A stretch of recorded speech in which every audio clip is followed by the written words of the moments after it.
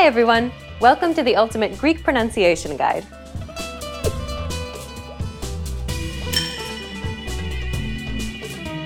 In this lesson, we'll cover Greek accents. Have you seen these marks before? They commonly appear above vowels.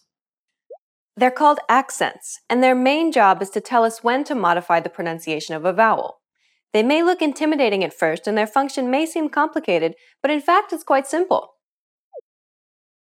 Fortunately, Greek only uses one accent, and it only applies to vowels. It's represented by an upward stroke, going from left to right. This accent is used to mark stress in Greek. This simply means that when you come across this accent, all you need to do is stress the syllable. But what exactly is stress? Stress refers to the prominence or relative emphasis placed on certain syllables in a word. When you say the word unbelievable, for example, do you notice how the li is accentuated? That's because it's pronounced longer and louder than any of the other syllables. Consider the word for Athens in Greek. Αθήνα. The accent, and thus the stress, is on the second syllable. If we were to place the accent and the stress on the last syllable, Αθηνά. the word changes to the Greek goddess of wisdom, Athena. Notice the difference? Αθήνα. Αθηνά. Stress the syllable by pronouncing it longer and louder than the surrounding syllables. Okay, now you know what the Greek accent looks like, what its function is, and what to do when you encounter it. Next, let's talk about where this accent appears. We already mentioned before that the Greek accent only applies to vowels. Well, there's more good news because it gets even simpler than that. First, consider these examples. Πού. Πού. The first one, meaning that, is a conjunction, while the second one, meaning where, is a locative adverb. Listen to how they sound when used in a sentence. Είδα που έφυγε. Δεν ξέρω που πήγε. They sound identical, right? That's because single-syllable words are already naturally stressed. Let's listen to them again. Είδα που έφυγε. Δεν ξέρω που πήγε. In speech, the context usually helps us understand whether we mean that or where. In writing, though, it is necessary to clearly differentiate them for grammatical reasons. So in this case, the locative adverb will always get an accent marker.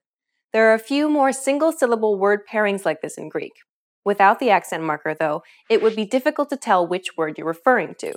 The good news is that the accent mark will never appear in single-syllable words unless, of course, that word has an identical pair, like in the examples we showed you.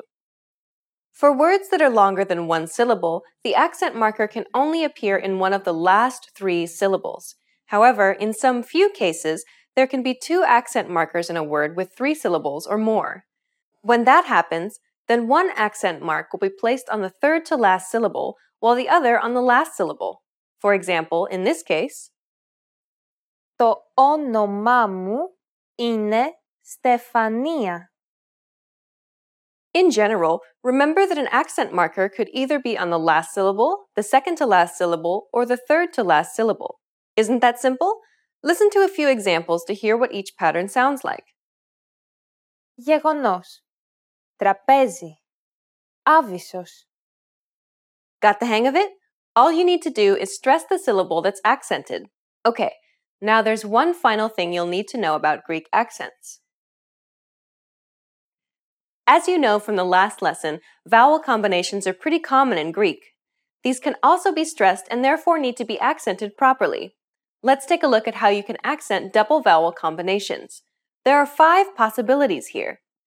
When you have a double vowel combination that is pronounced as a set, the accent can either be placed on the second vowel if the syllable is stressed, or not at all if the syllable is not stressed.